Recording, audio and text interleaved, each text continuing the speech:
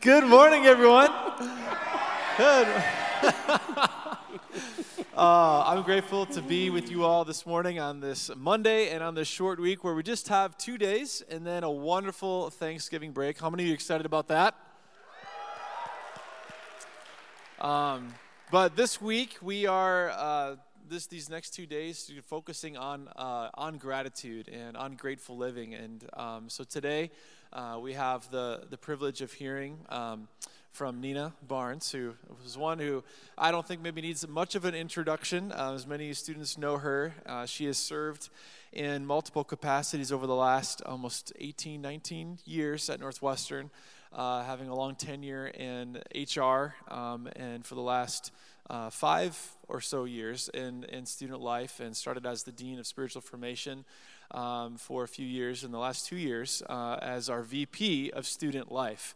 And I can tell you, out of almost anyone else I know, Nina embodies a grateful living type of attitude, really as a lifestyle of gratitude. And I am honored to call her my sister, my friend, a mentor, supervisor, so many different hats that she wears. But it is a real honor and a gift for us to be able to hear from her this morning. And then tomorrow, we're going to have an experiential prayer chapel where we're really just going to open up Night Hall to give you space and different types of prayer stations and some real tracks to run on as you can continue that attitude of thanksgiving and to know how to live out that grateful lifestyle as you head back home and as we spend time on Thanksgiving break.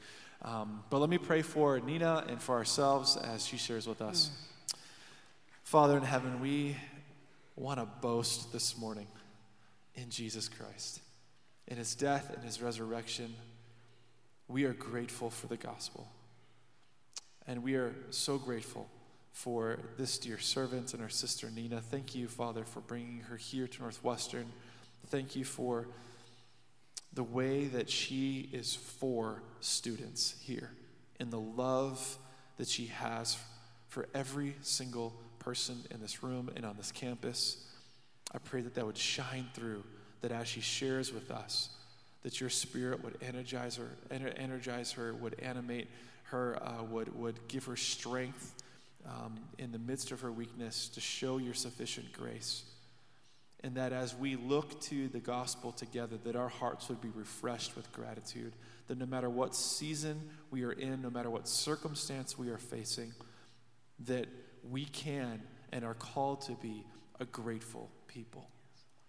And so, Lord, we love you. Thank you for loving us first. May our hearts be good soil to receive from you through Nina today. And we pray this in Christ's name. Amen. Amen. Thank you, Justin.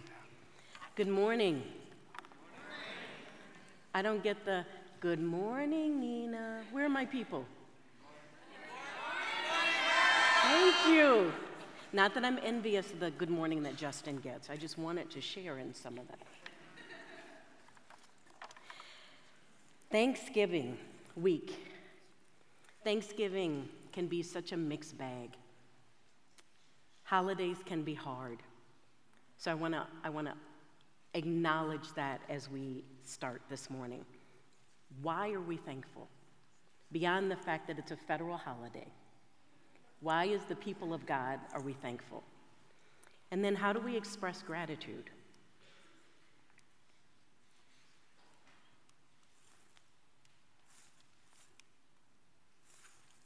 I think I'm going to need you all to take it from here. You can go to the next slide.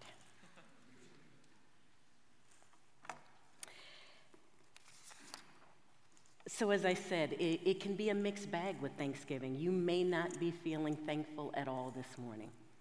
Circumstances may be really stressful. For some of you, the thought of going home is, you're excited about it, and for some of you, that is the cause of stress. For some of you, you may not be going home, and that could be causing stress. Life may be very hard. As we were led in worship this morning, I was struck by the words, I will not boast in anything except Jesus Christ. And I'm standing here before you, thankful and yet struggling. You may be noticing that. I'm struggling at the same time. Had a sudden, unexpected loss of life in my family. And I'm still struggling with that, and I will be for a while.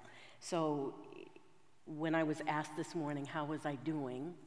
I said, it is well with my soul. Because that's what I'm proclaiming. That's the truth that I'm holding on to. So this morning, what I want to share with you is not what I originally planned to share. I want us to go back to the gospel. The simplicity and the complexity all at the same time of the gospel. Without the planning of it, the songs that we already sang about the deep love of God. One of my favorite, and I know we're not supposed to technically have a favorite passage, but if I had to pick a chapter of scripture that speaks to me throughout almost any season of life, it's Romans 8. And the end of that chapter, I'm going to start reading from verses 31, the second half of verse 31. If God is for us, who can ever be against us? Since he did not spare even his only son, but gave him up for us all, won't he also give us everything else? Who dares accuse us whom God has chosen for his own? No one. For God himself has given us right standing with himself. Who then will condemn us? No one. For Christ Jesus died for us and was raised to life for us, and he is sitting in the place of honor at God's right hand, pleading for us. And I am convinced that nothing can ever separate us from God's love, neither death nor life, neither angels nor demons, neither our fears for today nor our worries about tomorrow, not even the powers of hell can separate us from God's love. No power in the sky above or in the earth below, indeed nothing in all creation will ever be able to separate us from the love of God that is revealed in Christ Jesus our Lord. Amen? And sometimes that sits here. And so my hope today is that these words of Scripture, and I'm going to be reading a lot of Scripture, that those words sink deep into all of our hearts, that they sink deep into our souls, that they take root in our minds, and we meditate on those words of Scripture. The truth that no power in the sky above or in the earth below, indeed nothing in all creation will ever be able to separate us from the love of God that is revealed in Christ Jesus our Lord.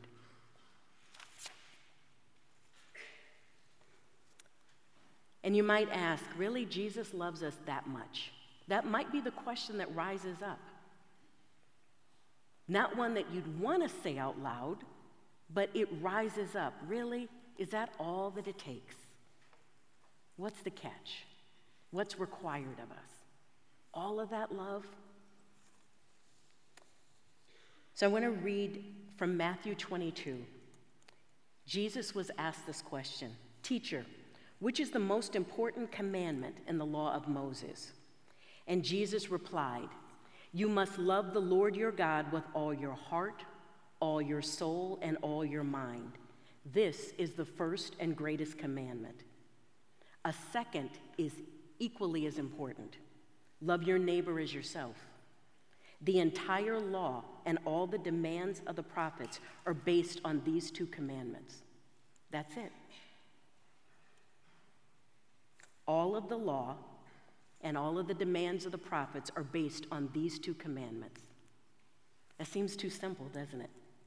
Now we know, though, living that out can be a little bit more complicated, but the simplicity is that all we have to do is love the Lord our God with all our hearts, our soul, and our minds, and then love our neighbor as ourselves.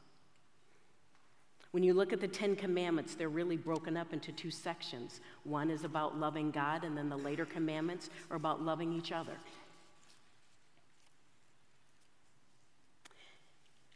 Recorded in John 8, Jesus said to the people who believed in him, "You are truly my disciples if you remain faithful to my teachings, and you will know the truth, and the truth will set you free."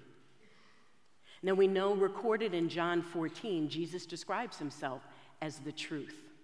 He describes himself as the way, the truth, and the life. So knowing the truth means to know Jesus, to study his life, to truly live the way that he lived. Now, we can't live the way that he lived. We don't live in the first century. But we pattern our lives after his life.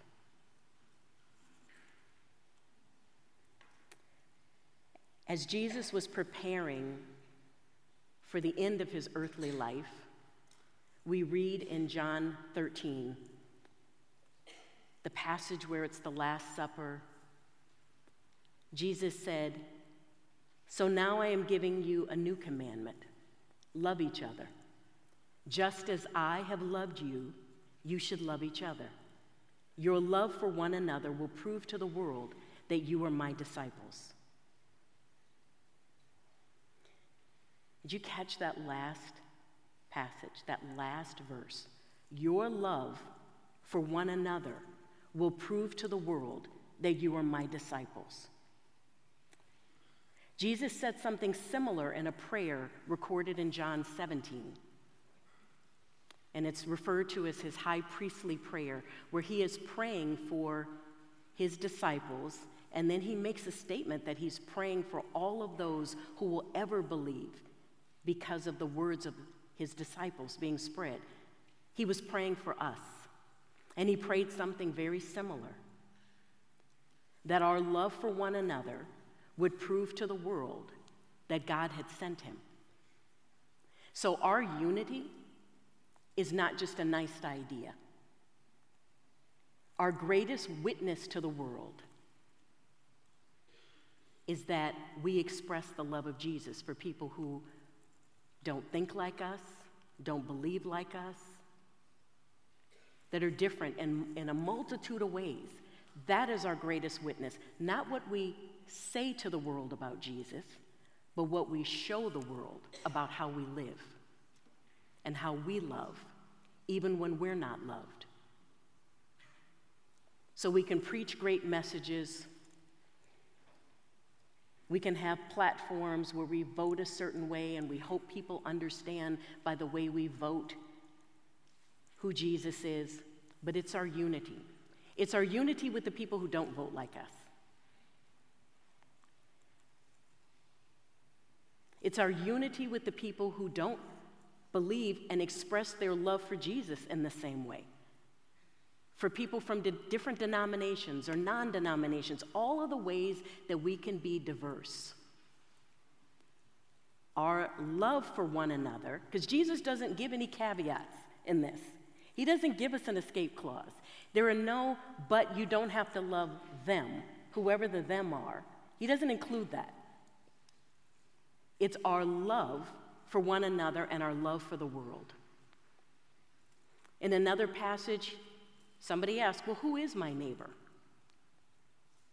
And he tells a story.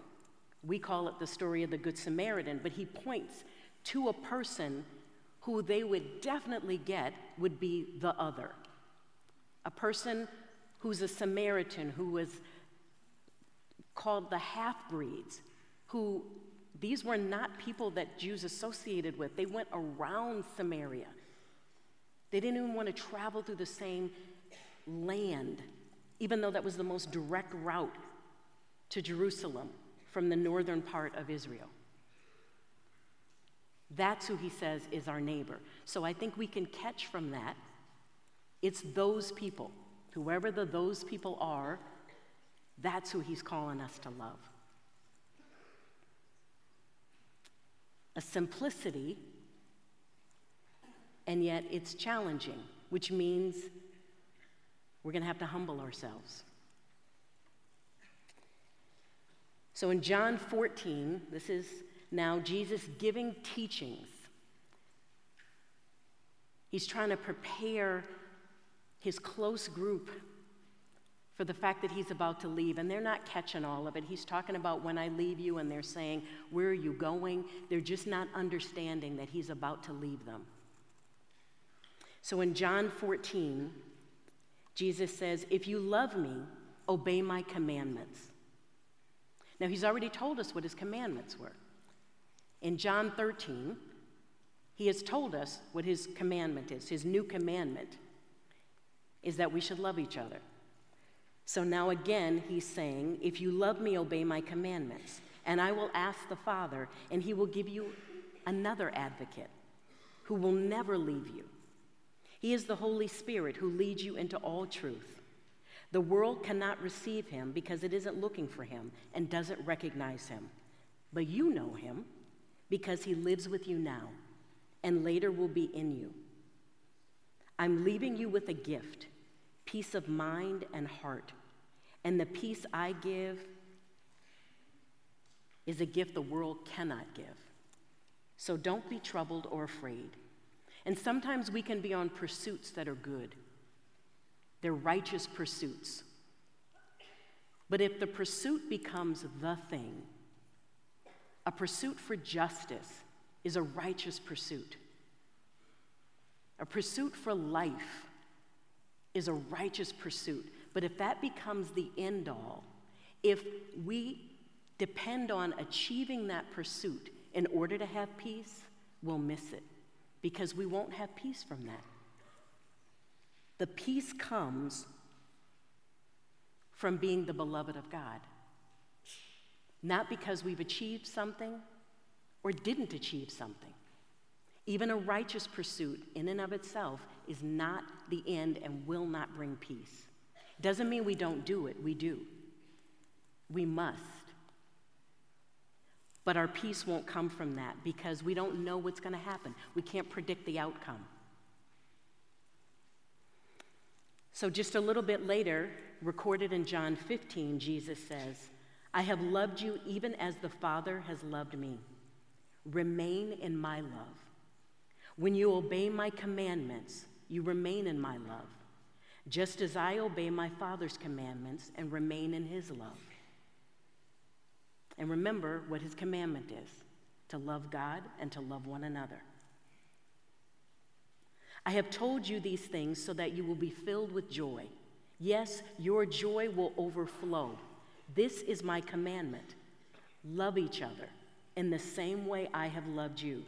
There is no greater love than to lay down one's life for one's friends. And you are my friends if you do what I command. And this is my command. Love each other. I think there's a pattern here. You know, when somebody is about to die, when they're nearing the end of life, we should pay close attention to what they say. And what is Jesus focused on at the end of his earthly life? What does he want us to pay attention to? What is he repeating over and over? He doesn't want us to get caught up in a lot of arbitrary laws that he knows we create.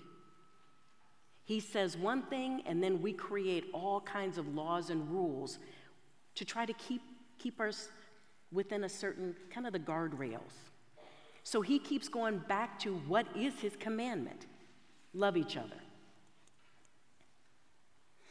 So these passages that I've read about love, the initial passage, Paul's interpretation of Jesus' life, Paul in Romans 8 is translating what this love of God means. He himself experienced the extraordinary love of God, literally knocked off his horse, arrested, stopped in the middle of his pursuit for what he thought was a righteous cause. He thought persecuting these heretics, these believers in Jesus, persecuting them even to the point of death, he thought that was a righteous cause. He was passionate about it. He was singularly focused on it until he met Jesus and did a 180. So Paul knows what he's talking about when he talks about the love of God. So what might these passages awaken in you? These were some of the words that came to me. Treasured, I hear these passages and I feel treasured, which makes me thankful. Hope rises in me and causes me to believe, in spite of all of my flaws, in spite of my sin, that I can trust, that I hear those passages and I'm reassured, not just of my salvation, I'm reassured that I'm deeply loved, not in spite of, but because of who I am, because of who God made me to be. He knows me. And it draws out a humility. I feel that I can come close. I can lean in and I can confess where I fall short every day. And I can do that without feeling shame, because I know that I'm loved. And that brings about a devotion that then leads to a commitment to be better, to love better. And it becomes a conviction, a deep conviction beyond just a commitment that might be on the emotional end, a deep conviction and an obedience. What is God asking me to do? What is God inviting me to do? What is Jesus commanded me to do? To love. Even people that I, in my humanness, might think don't deserve to be loved. How dare I say anybody doesn't deserve to be loved when God says they do? So that obedience to, sometimes through gritted teeth, go, Lord, I need you to show me how, because I don't know how to love this person. They've hurt me. I don't know how to love them. And then out of that comes a gratitude. A gratitude and a love.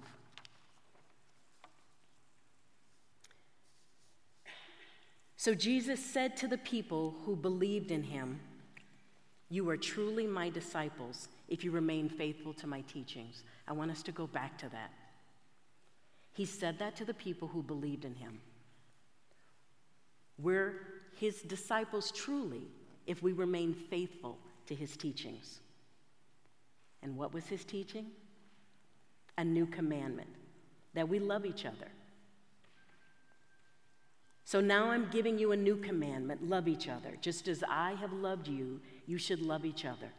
Your love for one another will prove to the world that you're my disciples. So our faithful obedience manifests in cooperation with the Holy Spirit. We cannot love without the Holy Spirit. Not this kind of love. We can't do this without the Holy Spirit. And we don't have to. He is our advocate. And a gratitude wells up in me. I can't speak for you. It's my hope that a gratitude will well up, and it's an outcome of being invited to be the hands, the feet, the eyes, the voice of Jesus. What words might you say today to someone where you're Jesus' voice to that person?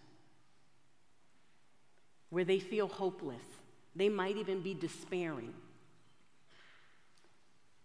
And your words, the Holy Spirit uses like Jesus' voice. That we might begin living as an embodied expression of Jesus' love. Not just that we would do loving things, but that we would be the embodied expression of the love of Jesus. That is my prayer for you today. I'm going to invite you to stand, and we're going to be led in one more song before we are dismissed.